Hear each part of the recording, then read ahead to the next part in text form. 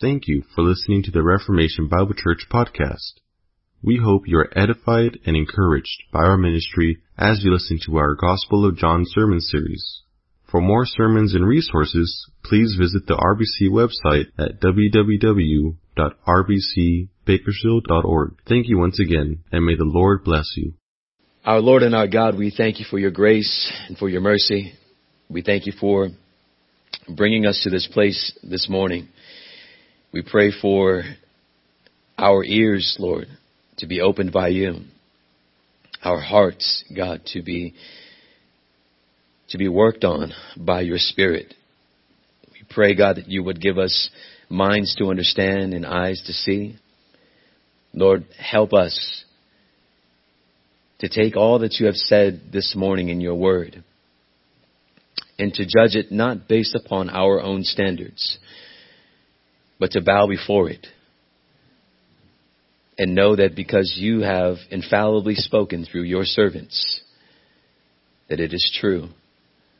There is no contradiction in what you have said. There is no conflict, Lord, in what you have said. The only contradiction and conflict that we will find will be found in us. So we pray that you would help us to bow and humble ourselves before you and your word. I decrease that you may increase. I become less so that you can become more. We pray that you would be glorified this morning. Be with your daughter as well. Help her through whatever it is that she is experiencing right now. To the praise and glory of our God. Amen. John chapter 15. I will say, and I haven't said it yet, good morning. Thank you for joining us on this Lord's Day as we continue our exposition of the Gospel of John. The last time that we were together, we looked at the passages of the 15th chapter of John's Gospel that describe to us our lot in this world as followers of the Lord Jesus Christ. In John 15, chapter 15, verses 18, all the way to 16, kind of 4, Jesus is warning his disciples of the hatred that they will inevitably encounter on account of their being chosen out of the world and then being sent back into that same world with the message of the gospel. Jesus warns in verse 18 of that chapter, if the world hates you, know that it has hated me before it hated you. If you were of the world would love you as its own. But because you are not of the world, but I chose you out of the world, therefore the world hates you. Jesus is warning his disciples that because of their very union with him, he is the vine, they are the branches. They will particularly be hated, but the hatred that they will experience will be no different than the hatred that Jesus experienced during his earthly ministry. This hatred from the world that the disciples will experience will be a hatred that is rooted in hate for Jesus. It will be a hate that is rooted in hatred for Jesus and the message of the gospel of Jesus. Our Lord tells his disciples in verse 20, the word that I said to you, or remember the word that I said to you, a servant is not greater than his master. If they persecuted me, they will also persecute you. If they kept my word, they will also keep yours. But these things they will do to you. Why will they persecute the disciples? Verse 21, on account of my name, because they do not know him who sent me. The persecutors of Christ will continue to persecute those who bear the name of Christ. And it's simple to mark out those who bear the name of Christ because they are the ones who will relentlessly testify concerning Christ and the world's need to turn to him and trust in him. It's easy to find out who they are. Verse 22, if I had not come and spoken to them, they would not have been guilty of their sin. Whoever hates me hates my Father also. If I had not done among them the works that no one else did, they would not be guilty of sin. But now they have seen and both hated me and my Father. The persecutors of Christ have made and will continue to make one grave mistake. It will be the most costly mistake of their lives. The mistake is thinking that they are acting on behalf of God by opposing Christ, when in fact, by opposing Christ, they will also be opposing God who sent Christ. Gamaliel, you might have heard of that name before.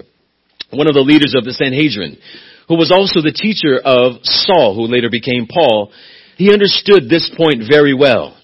When Christ rose from the dead, the early church began to thrive and flourish even in the face of persecution. The religious leaders were bewildered as to what they were going to do in order to squash this movement of Christianity. They decided it was best to kill them all. But Gamaliel spoke up in Acts chapter 5 verse 38 and said, I tell you, keep away from these men and let them alone. For if this plan of theirs is an undertaking of man, it will fail. But if it is of God, you will not be able to overthrow them. And then he says, you might even be found opposing God himself. Christian tradition teaches us that Gamaliel soon became a follower of the Lord Jesus Christ and that he was baptized by John and Peter. But the words of Gamaliel, they ring true. Those who believed that they were fighting for God were actually fighting against God. And Jesus is not saying if he had not come and worked the miracles that he had worked or said the things that he had said, that these men would not be sinless. Instead, they were undoubtedly sinners. Christ is saying they would not be guilty of rejecting Christ specifically. But since he did come, and since he did say what he said and they rejected, and since he did do what he did and they rejected that as well, they can add that rejection to their already guilty consciences and shame. But there was an ultimate, eternal working with the persecution or within the persecution of Christ and his church. Verse 25. But the word that is written in their law must be fulfilled. They hated me without cause. The hatred of those who persecuted Christ has been ordained by God. Persecution has been ordained by God. It is to fulfill what has already been said that would take place among those who follow Christ. And this passage found in Isaiah, or actually Psalm 69:4, says this, those who hate me without reason outnumber the hairs on my head. Many are my enemies without cause. Those who seek to destroy me, listen, he says, I am forced to restore what I did not steal. And could there be a more accurate description of our Lord? Hatred for Christ abounds to the millions. And hatred for what? He has not offended anyone. He has done no one no wrong. But the scandal of the gospel, or the shock of the gospel, is that we have offended him. And yet the scandal is that he has come to rescue us. Can you imagine? He has done no one no harm. And we hate him without reason. The shock of the gospel is that in spite of that he has done no wrong. And that we hate him for no reason. He has still come to save us from our sins. What an amazing God we serve. If you were present last week, you will have noticed that there were two mega passages. And I say mega. There were two mega passages that apparently went completely ignored. And the passages that were missed last week are Jesus' comfort to his disciples. The passages that we missed last week are Jesus' help to his disciples of that day and beyond. For these passages come in the middle of a discourse and toward the end of their discourse. The Lord Jesus, being the gentle shepherd that he is, knows the hearts of his beloved sheep. He can see their fear. He knows their distress. He knows their heartache. He knows their vexation. And he comforts these sheep with words that are our text for this Lord's Day. And let us stand for the reading of God's word as we look into what those comforting words are this morning. John 15, verse 26, and we're going to go all the way to 16:15. If you're visiting this morning, the small numbers are the verses, the large numbers are the chapters. Chapter 15, verse 26.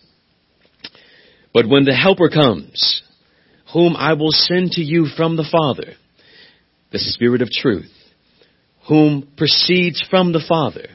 He will bear witness about me, and you will also bear witness, because you have been with me from the beginning. Chapter 16, verse 1. I have said all these things to you to keep you from falling away. They will put you out of synagogues. Indeed, the hour is coming when whoever kills you will think he is offering service to God. They will do these things because they have not known the Father nor me. But I have said these things to you, that when your hour comes, their hour comes, you will remember that I had told them to you. I did not say these things to you from the beginning because I was with you, but now I am going to him who sent me, and none of you ask, where are you going? But because I have said these things to you, sorrow has filled your heart. Nevertheless, I tell you the truth, it is to your advantage that I go away. For if I do not go away, the Helper will not come to you. But if I go away, I will send him to you. And when he comes, he will convict the world concerning sin and righteousness and judgment.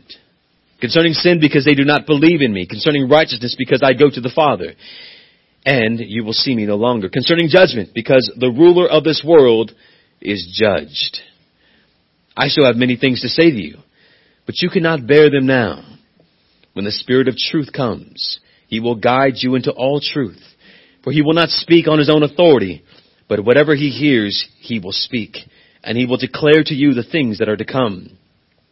He will glorify me, for he will take what is mine and declare it to you. All that the Father has is mine. Therefore I said that he will take what is mine and declare it to you. This is God's word. Those who have ears to hear are blessed to hear God's word. You may be seated this morning.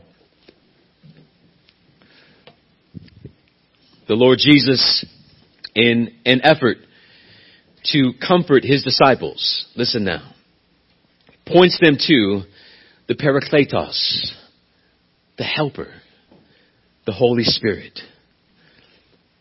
We talked last week about the impending persecution and hatred that will undoubtedly come your way as a result of your union with Christ. And you may have walked out of this sanctuary last week possibly depressed, possibly fearful, possibly anxious. And you are no different than the disciples of Jesus who are seeing and hearing their master, whom they have walked with for the past 3.5 years, say to them, I am going away. And no doubt there was fear in their hearts. No doubt there was worry on their minds. And what words could the Lord Jesus give them in order to comfort them in light of their fear and in light of their worry? He gives to them comfort in the sense that he is sending them a comforter. The Parakletos, the Helper. Jesus will not leave his children as orphans. He will not leave them helpless. And dear brothers and sisters, he will likewise not leave you and I helpless. But he sends to them and he sends to us the Helper. Why? Why the Holy Spirit is said to be sent by the Son and to proceed from the Father is a great mystery that we cannot understand fully and maybe ever. But we may quiet all of the conflict in our minds in the thought expressed in the Athanasian Creed, which reads this: in this Trinity, none is afore or after another. None is greater or less than another, but the whole three persons are co-eternal and co-equal.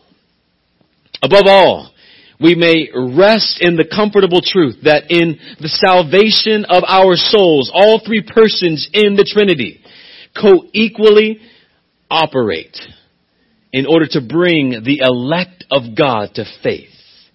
For it was God who within the Trinity said, let us create. And it was also God who within the Trinity said, let us save. The Lord Jesus will send the Parakletos, the Helper. And these words of Christ are meant to be a source of encouragement to his bereaved disciples. They are not to despond. They are not to feel helpless because of the unbelief and hatred that will undoubtedly come their way from the world. For a witness will be sent to them. an alter Christus, and he will provide a witness that the world will not be able to resist. There would be one who would give such a testimony of the divine mission of Christ that even the wicked hatred of the world would not be able to resist. Instead, they would be silenced and they would be crushed because of this great witness. And who is this witness? Again, it is the Holy Spirit who has come forth with a particular power, especially on the day of Pentecost, that he sent forth in his believers, in his elect ones. And he would abide in them forever. Jesus is going away. And how will his disciples then and beyond stand against the persecutions and hatreds of the world? The answer is simple, and it is ever so deep. He is ever so deep. The Holy Spirit. Even as I say the Holy Spirit, there are assumptions in your mind about who he is. There are some of us who even wrongly say who it is. He is the helper. There is much confusion surrounding the Holy Spirit. Churches have been divided over the person and work of the Holy Spirit. But in these passages, the Lord Jesus Christ gives us clarity as to the work of the Holy Spirit. This morning, we will look at just 3 points of the work of the Holy Spirit. Number one, if you're taking notes, he testifies his work. He testifies about Jesus to the world. Number one, he testifies about Jesus to the world. Verse 16, or actually verse 26 of chapter 15. When the Helper comes, whom I will send to you from the Father, the Spirit of truth, who proceeds from the Father, he will bear witness about me. And you also will bear witness, because you have been with me from the beginning. When he, the Holy Spirit, comes, he will testify about Christ. The work of the Holy Spirit is to come and to testify about Christ. Why? Why testify about Christ? Because it is in Christ alone that one will find their salvation. In no one else will anyone else find salvation but in Christ alone. The Spirit of God, the work of the Spirit, is not to come and to testify concerning you or me. It is never the work of the Spirit to testify about the efforts of men. It is always the work of the Spirit to come and testify concerning the works of Christ. Christ is to be exalted. Christ is to be lifted up. Christ and Christ alone. Anytime you hear someone boasting or bragging about themselves, this, my dear friends, is a sure mark that the Holy Spirit is not present and not at work. But when you hear Christ being declared, when you hear Christ being pushed to the fore, when you hear Christ being exalted and lifted up, the Holy Spirit is definitely at work. Because that is what he works to do. The Holy Spirit comes and points toward the only path of salvation. And that path is found in Christ and in Christ alone. The Holy Spirit is God. He is worthy of praise and attention. And listen, though he is God, and though he is worthy of praise and attention, when he comes and when he is present, he goes on and on and on about Jesus. He testifies concerning how wonderful he is, how complete the work of Christ is, and how we must turn and trust in Christ. And he is God, the Holy Spirit. And he points to Christ. How amazing is that? How profound is that? Beyond my understanding, surely. The Holy Spirit will come and confirm who Christ is and also clarify who Christ is. He confirms who Christ is and he clarifies who Christ is. So you may have a Jehovah's Witness saying, I claim Christ, but you have a wrong understanding of Christ. Therefore, the Holy Spirit is not present. You may have a Jehovah's Witness who says, I confirm Christ, I believe in Christ, but you don't have clarity on as to who Christ is. Therefore, you do not have the Spirit of God. In the previous verses, Jesus is telling his disciples how costly it will be to follow him. And then he says in verse 27, And I am sending you to go and testify concerning me. Now think about that. Their minds are already perplexed. They are already vexed because Jesus is going away. And then he says to them, and the world is going to hate you because of me. And I am sending you into the world to testify about me. He is essentially sending them into the lion's den. The disciples will be hated in this world. They will be witnesses and hated. They will testify. But who will be doing the testifying? Jesus gives them the answer. The Holy Spirit. And you also will testify. Now, how is that possible? The Holy Spirit will testify and you also will testify. Well, it's not like the Holy Spirit takes this road and you take that road. And we'll see how it all comes together in the end. One of the key ways that the Holy Spirit will testify about Christ is by testifying through the disciples of Christ. We, who are actively sharing our faith, understand this well. Countless times we have been faced with the prospect of sharing the gospel, and then we are almost immediately, when we know the opportunity is there, we are almost immediately faced with apprehension. How will I start this conversation? What will I say? And will it make sense? Will they think I'm out of my mind? How will they receive it? How will they receive what's burning in my heart? And you know those moments. Your heart starts to beat. You know those moments. All of the sermons start Rolodexing in your mind. And you start to think, I'm going to say it in this way. And it's going to be this clear and that clear. But will it be clear? And brothers and sisters, this is an insurmountable task that we on our own are incapable of overcoming. You know the overwhelming feelings that you have when those opportunities come. And glory be to God that we are not alone. We have been blessed with the promised gift of the Father, sent by the Son, the Holy Spirit. We will be carried by our ever-present help, the Parakletos. He does not come as our assistant. He does not come as our backup when things are out of our abilities. He is the one that is leading the way. We don't use him. He uses us. He will testify about Jesus. He will testify about Jesus. And we must also testify, but listen, this is liberating. This is freeing, because we can go out and know that in spite of all of our weaknesses, all of our inadequacies, all of those things are not a problem for the Holy Spirit. How many of you have not shared the gospel because you look at all of your inadequacies? You look at all of your weaknesses. And brothers and sisters, what you are not doing is trusting in the Holy Spirit, but trusting in yourself. You are not the one leading the way. He is. You don't use him. He uses you. That's why you say when you pray before witnessing, Holy Spirit, use me.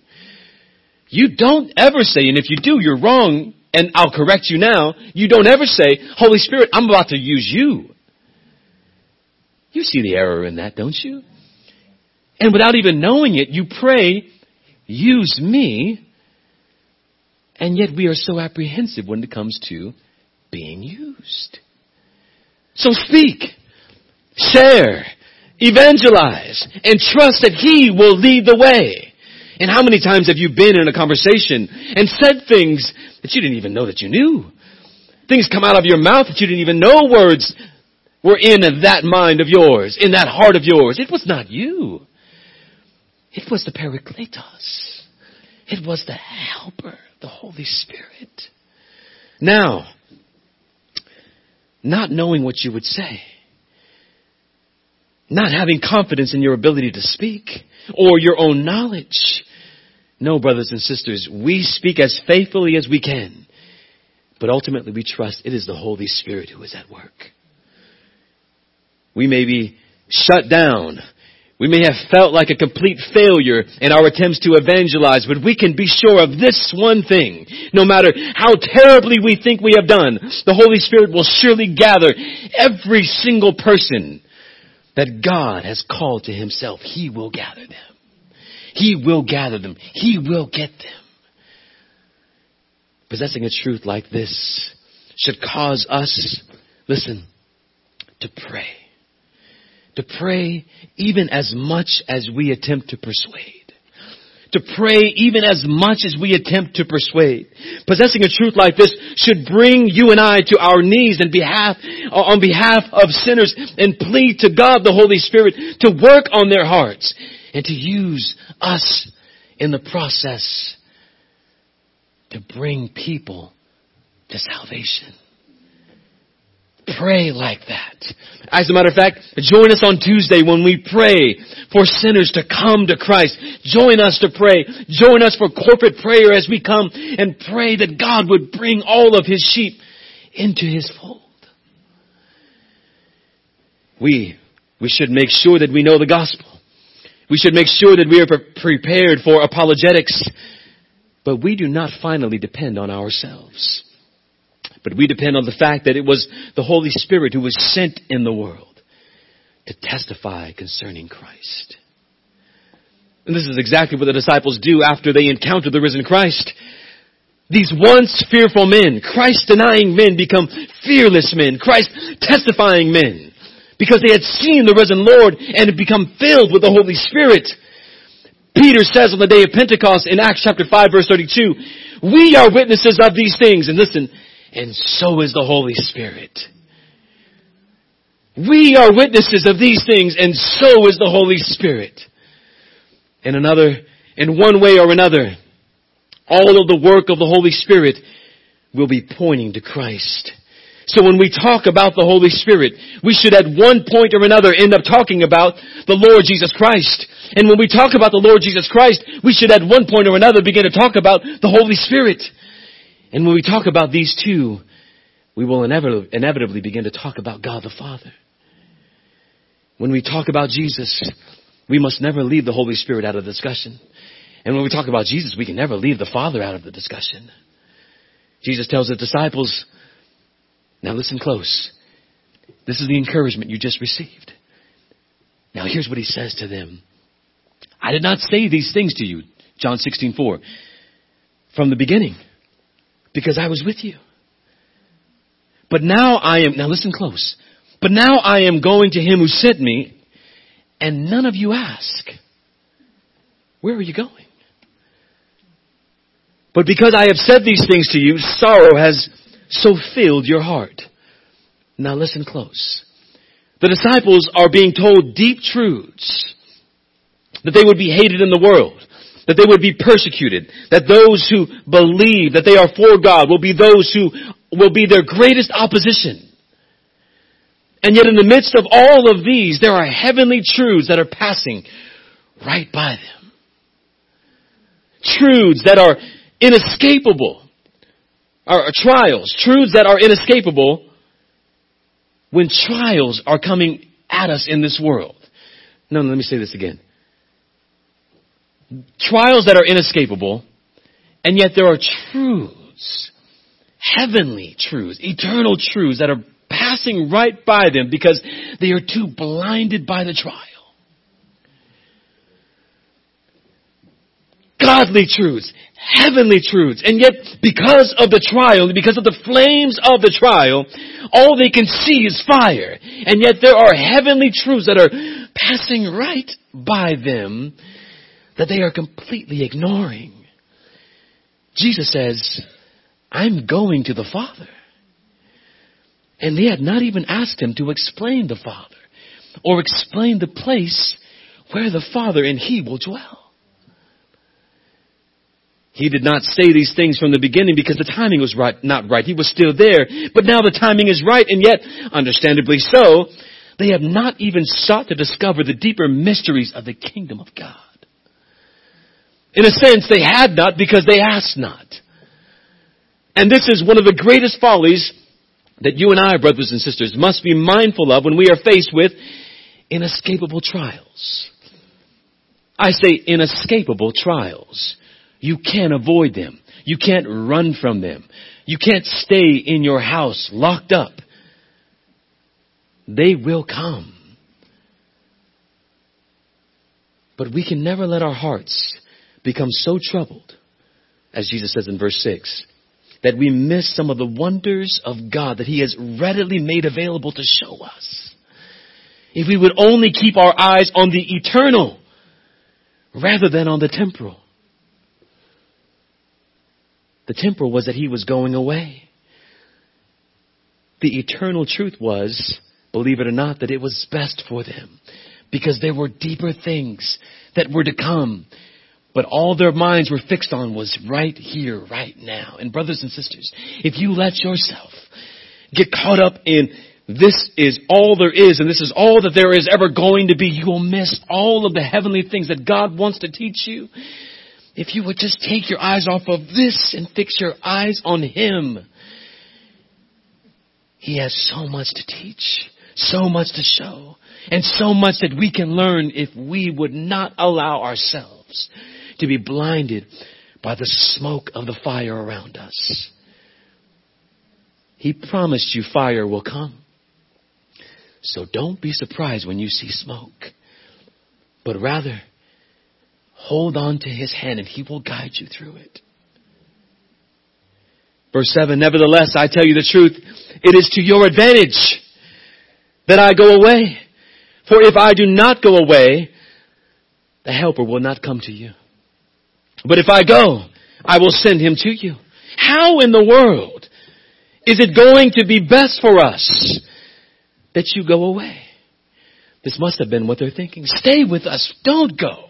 Many of you long for Jesus presently right now. You want to hold Him. And He says to you and says to them, it is better. It's better for you that I go away. Because if I don't go away, then the alter Christus, the other Christ, will not come.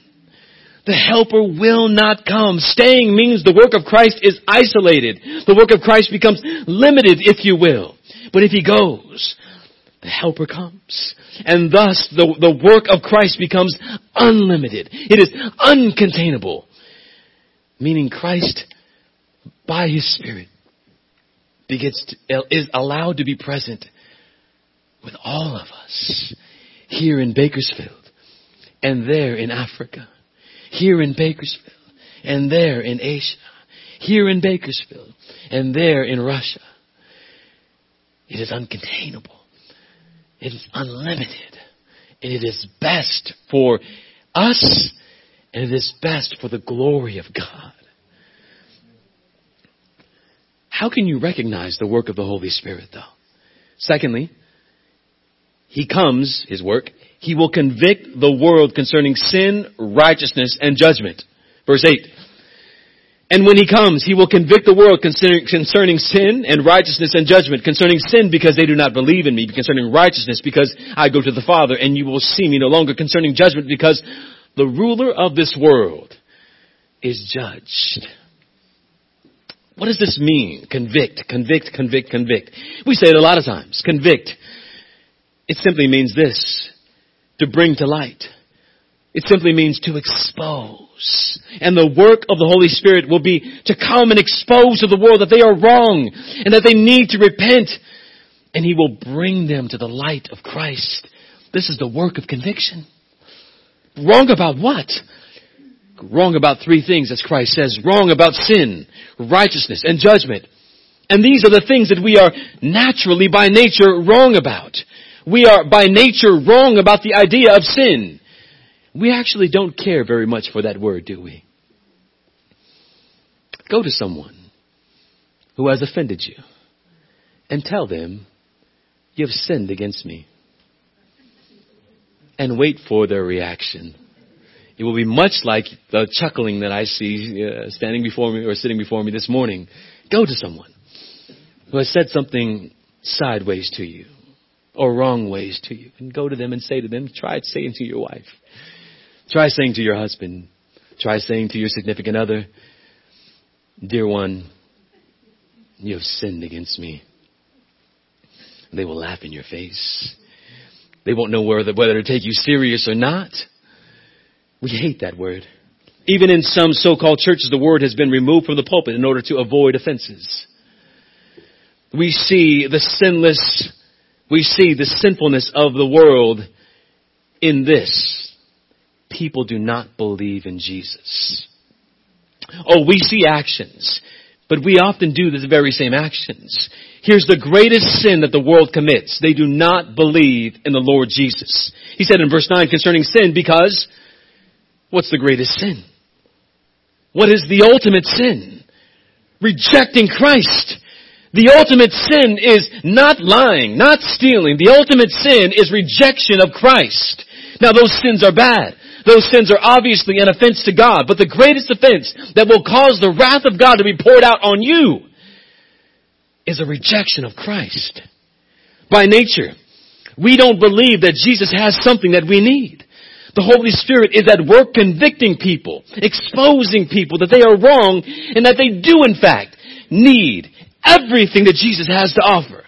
And that He alone can save us from our sin. We by nature are sinners who cannot and will not come to God unless God first comes to us. The same is true with regards to righteousness. Jesus exposed the empty righteousness of those who surrounded Him. One of the things that Jesus exposed in the religious leaders is that for all of their external displays of devotion to God, their hearts were out of line with God. They did not come to seek God, but rather they came to seek men and the applause of men.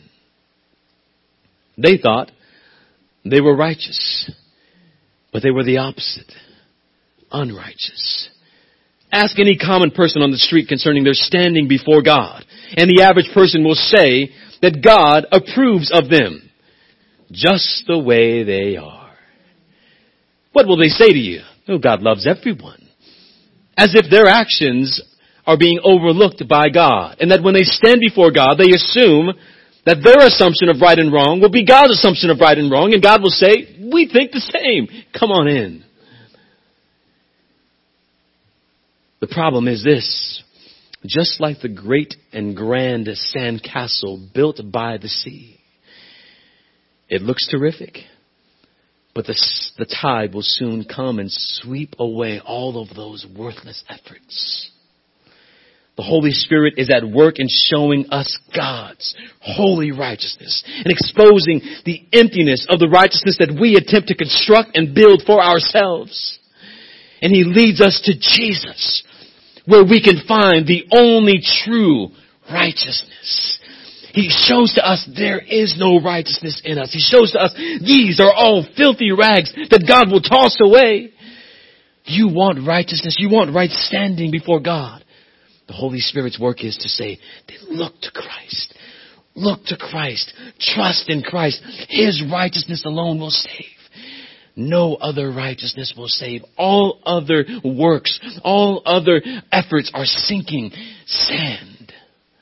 On Christ, the solid rock, we stand. And lastly, He convicts the world concerning judgment. Judgment about what? Listen, judgment about life. Judgment about Jesus.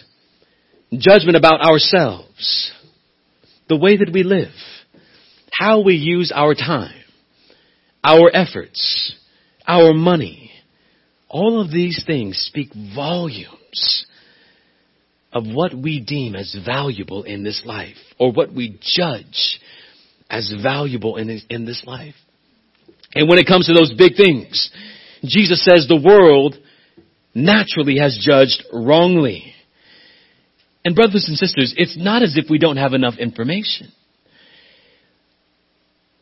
There are eons and myriads of information that are readily at our disposal. It is amazing that I can sit and study and prepare a message. And there's a scripture that I know in my mind, but I can't think of where it is in the scriptures. And all I have to do is Google something like it. There it is. We have no excuse for what we deem as being right to judge with our time or wrong to judge with our time. We know where time should be spent, how we should live, what we should give our money to. And in the work of Christ, he says, don't reject the truth for a lie. And if you do, then you will join the judgment that has already begun. Verse 11, because judgment has begun. Listen to who stands judged. Satan stands judged. He already stands condemned. And brothers and sisters, we must not join him. Satan already stands to be judged and condemned. He's condemned already. We must not. We must, with all that we are, all that we have, all that we are within us, we must run from joining him. The Holy Spirit is leading people to right judgments. A right judgment would be placing your faith in Christ. He works in the hearts of his people through the witnesses of the followers of Christ. And as we look to him, this is what we should expect him to be doing in us. Going on and on about Jesus, convicting the world of sin, righteousness, and judgment.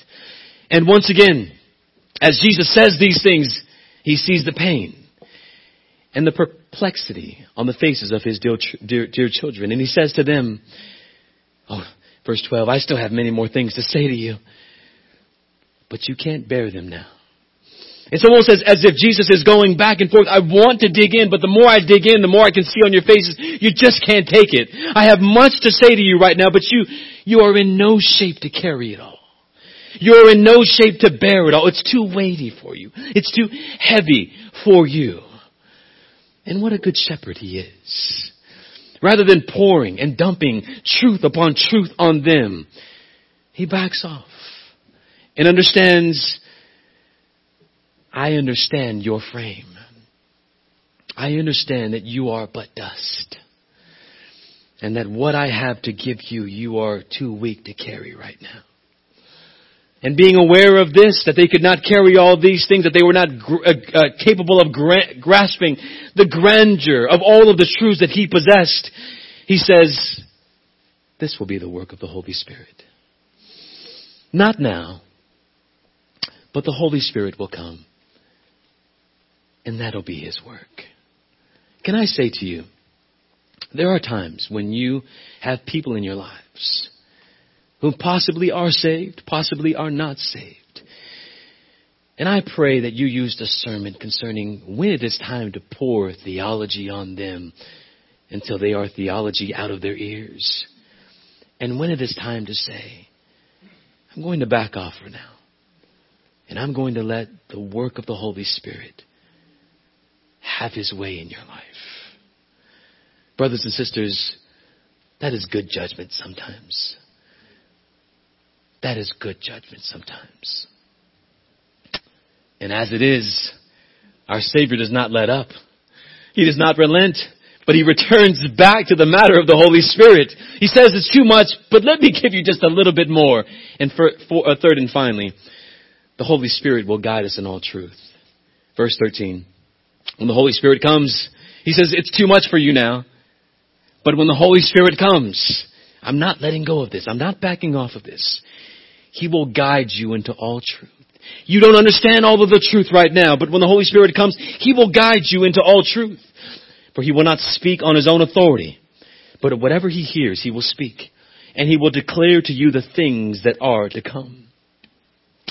How can you spot the work of the Holy Spirit?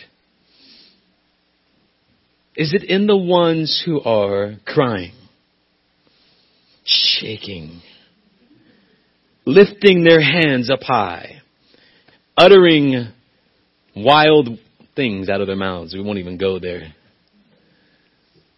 No. You can spot the work of the Holy Spirit when people are getting busy testifying about Christ. You can spot the work of the Holy Spirit when people are getting busy testifying about the work of the Lord Jesus Christ. It is seen in unbelievers confessing their sins, rejecting their own righteousness, and knowing that they will stand before the judgment seat of God, and only Christ and Christ alone will be their advocate. That's a work of the Holy Spirit. This is what we can be sure of concerning the Holy Spirit. Now, this is in relation to unbelievers, but what about believers? What can we expect concerning how the Holy Spirit works in us? What is He doing in us? Well, remember, Jesus is going away and He's sending the alter Christus, the other Jesus, as it were. Jesus is going to the Father. And it would be normal for us to think that the Holy Spirit is coming as a replacement of Jesus. But listen, He's not coming as a replacement of Jesus. The Holy Spirit comes in the Spirit, or of the Spirit, comes in the Spirit of Jesus. You cannot replace the irreplaceable. He comes and brings His presence into the life of His church. He comes and brings the presence, His presence, into the life of His church. He is the Spirit of Christ. Now listen close. The Spirit never acts independently of Christ. Jesus says in verse 13, He will not speak on His own authority, but He will speak whatever He hears. Verse 14, He will take what is mine and declare it to you. And listen to this progression. And all that the Father has is mine. Therefore, I said He will take what is mine and declare it to you. Do you see the workings of the Trinity there? The Spirit saying what Christ is saying, and Christ saying what the Father has given Him, and then back and forth and back and forth. When we think about the Holy Spirit, we must do so Trinitarianly. Meaning this, Gregory Nyssa said this, whenever I think of the one, I think of the three. And whenever I think of the three, I think of the one. Is that your mindset as believers? Yes, He is the Holy Spirit, but He is not the Son. Yes, He is the Holy Spirit, but He is not the Father. The Spirit is the Spirit, and He comes to the church as the Spirit of Jesus in the church. And Jesus says all that the Father has belongs to Christ. So there is a mutual indwelling of the Father, Son, and Spirit. They co-inhere one with the other. Jesus is always the Son of the Father. He is the sent one. But the interesting thing that we see is in the book of Hebrews this: how much more then will the blood of Jesus Christ, who through the eternal Spirit offered Himself unblemished to God. Jesus offered Himself to God. How? Through the Spirit. Do you see that this Trinitarian work here? That it's unavoidable. They are inseparable. They are eternally coexistent. They are not three gods. We cannot think of the Son apart from the Father, and we cannot think of the Spirit apart from the Son or the Father. Whenever we think of the one, we must think of the three. And when we think of the three, we must think of the one. Whenever the Holy Spirit comes, He is not a new manager per se. He will not speak on His own, but He will only speak what He has heard. And the Holy Spirit will come and guide. Here's the work that He does in the believers. He comes and guides the believers in all truth. That's the work. He comes and guides the believers in all truth. He will make the truth of God and the gospel clear to believers. Why? So that we can pass it on. He comes and makes truth clear. And this truth will be in continuity with the words and work of the Lord Jesus Christ. When He comes, He will guide you in all truth. He is described in verse 13 as what? The Spirit of truth. All truth. Well, Jesus is not saying that He's going to guide you in how to make the truth of how to make a perfect steak. He is going to guide you in all truth concerning Jesus. The truth of Jesus. Now think about this. What do we do every Sunday morning? We exposit a particular passage, or we exegete a particular passage. The Holy Spirit will come and He will be the exegete of Jesus. The Holy Spirit will come and He will exegete all truth of Jesus about His divine person, His incarnation, His righteousness, His atonement, His resurrection, and what is to come. He will exegete, He will explain, He will guide you in all truth concerning all of these things. The disciples could not carry all of these truths at this moment. When we think of the truths of Christ, we must never divorce them from the revealed truth in God's Word. When we think, guide me in all truths. So do I just sit in a room and think, well, what's true? Well, that seems true. That might be true. If you trust in your own sinful mind to understand truths on your own apart from God's Word, you will end up like a Robert Taze Russell. You will end up like a Joseph Smith. These are the founders of the Jehovah's Witness movement and the Mormon movement. You will find yourself a heretic. But no, you go to God's Word and you take God's Word as God's Word has been said. And you ask the Spirit of God to guide you in that truth. Help you understand. Truth is not just information, brothers and sisters. Not just lumps of information. The Spirit will guide you in all truth. The truth concerning Christ, and He will glorify Christ. There is a difference between knowing truth and being shaped by the power of that truth. There's a great difference. Jonathan Edwards, begins his work on religious affections in making the point that true religion begins with not just right thoughts, but by offering your heart to God. And there is a beautiful marriage of the two. There is a beautiful union of the two. Not just having all of this informational truth in which you can slay any opposers to the truth of God, but having your heart so captured by God, so taken by God, that it transforms every single thing in your life. The way you speak to people, the way you love, the way you witness, the way that you live. Not just our minds. And we as Reformed people or a Reformed church, we love the heady things, the mind or deep things. But we must not leave out our hearts. We must not leave out our hearts. Is truth just a doctrine that I can explain? Or is it a truth that has transformed all that I am? Oh, how I would love when we sing to experience what I experienced in Orlando, Florida. When I was singing, brothers and sisters, I could not hear myself sing. And I was singing. I was singing loud. I couldn't hear him sing. And he was singing loud. What a joy it was to hear all of these brothers and sisters together as one singing to God.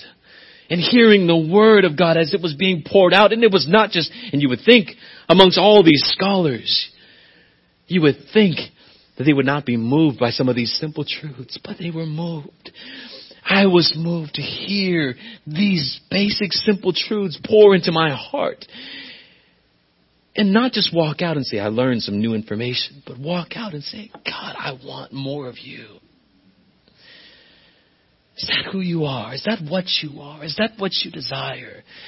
Oh, there are going to be many trials that come in your life. There are going to be many people who you don't like in your life. Some of them are going to come to this church. And will that stop you from saying, God, but I want you. I want you.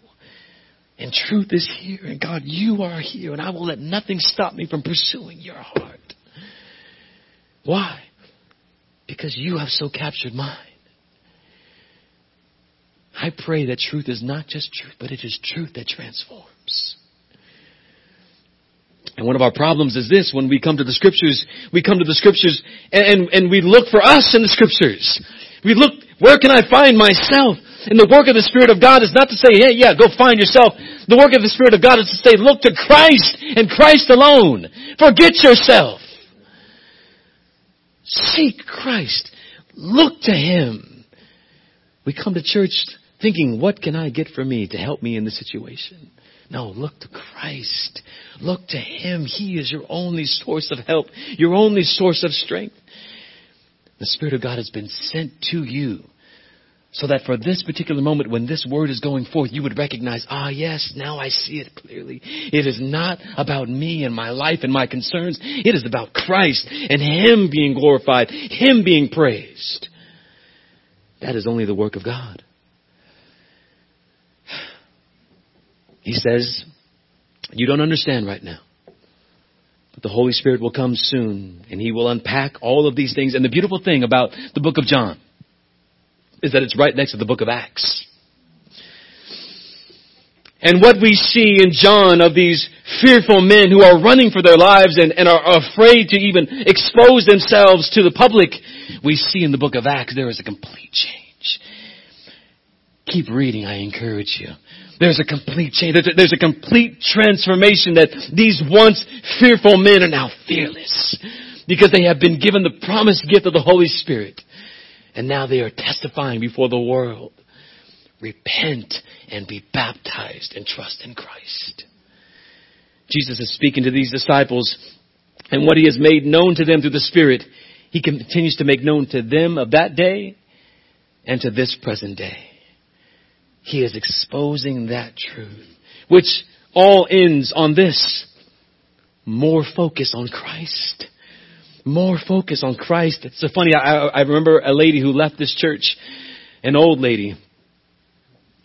Lord help me. Who said, you used to preach the word. You stopped preaching the word. And I thought to myself, I'm actually preaching more of the word now than I ever have before. She said, you used to preach the word. You don't do that anymore. Now you're just preaching. Now you're going through a particular passage. And the point of that is this: the work of the Holy Spirit draws us to pull away more and more, to break away more and more, so that more of Christ can be seen. He leads us into all truth, so that we will be wonderfully affected by that truth, and so that we can look like Christ, and that the world can recognize more and more Christ in us, the hope of glory. When we offer our lives to Christ and embrace the cost of following Christ, this tells us the best way that it could be seen, I guess, is in our attitude toward Christ. That this church would be a more Christ-centered church. That you would be living more Christ-centered lives. And that we would be able to say and see, look at the work of Christ through His Spirit in this church. And where that is not happening, where Christ is not being exposed, where people are not being drawn to repent of sin and trust in Christ, where that is not happening, we must raise questions. What is not being said? What is not being preached? And don't let the lack of people lining up to come into a building fool you into thinking the gospel is not being preached. Because people will line up to hear what makes them feel better about themselves. Like 10,000 down the street. Or so they boast. No. The Spirit of God will guide you into all truth. Truth concerning Christ. Let me end with a quote from John Calvin. The world will curse your teaching, but none of their attacks will be so violent as to shake your faith when the Holy Spirit has been given to you to strengthen you by His witness. Indeed, when the world rages around you, our one protection is that God's truth, sealed by the Holy Spirit in our heart, despises all that is in the world. If we were subject to human judgment, our faith would be overwhelmed 100 times a day. But as it is, our faith is in God. Let's stand.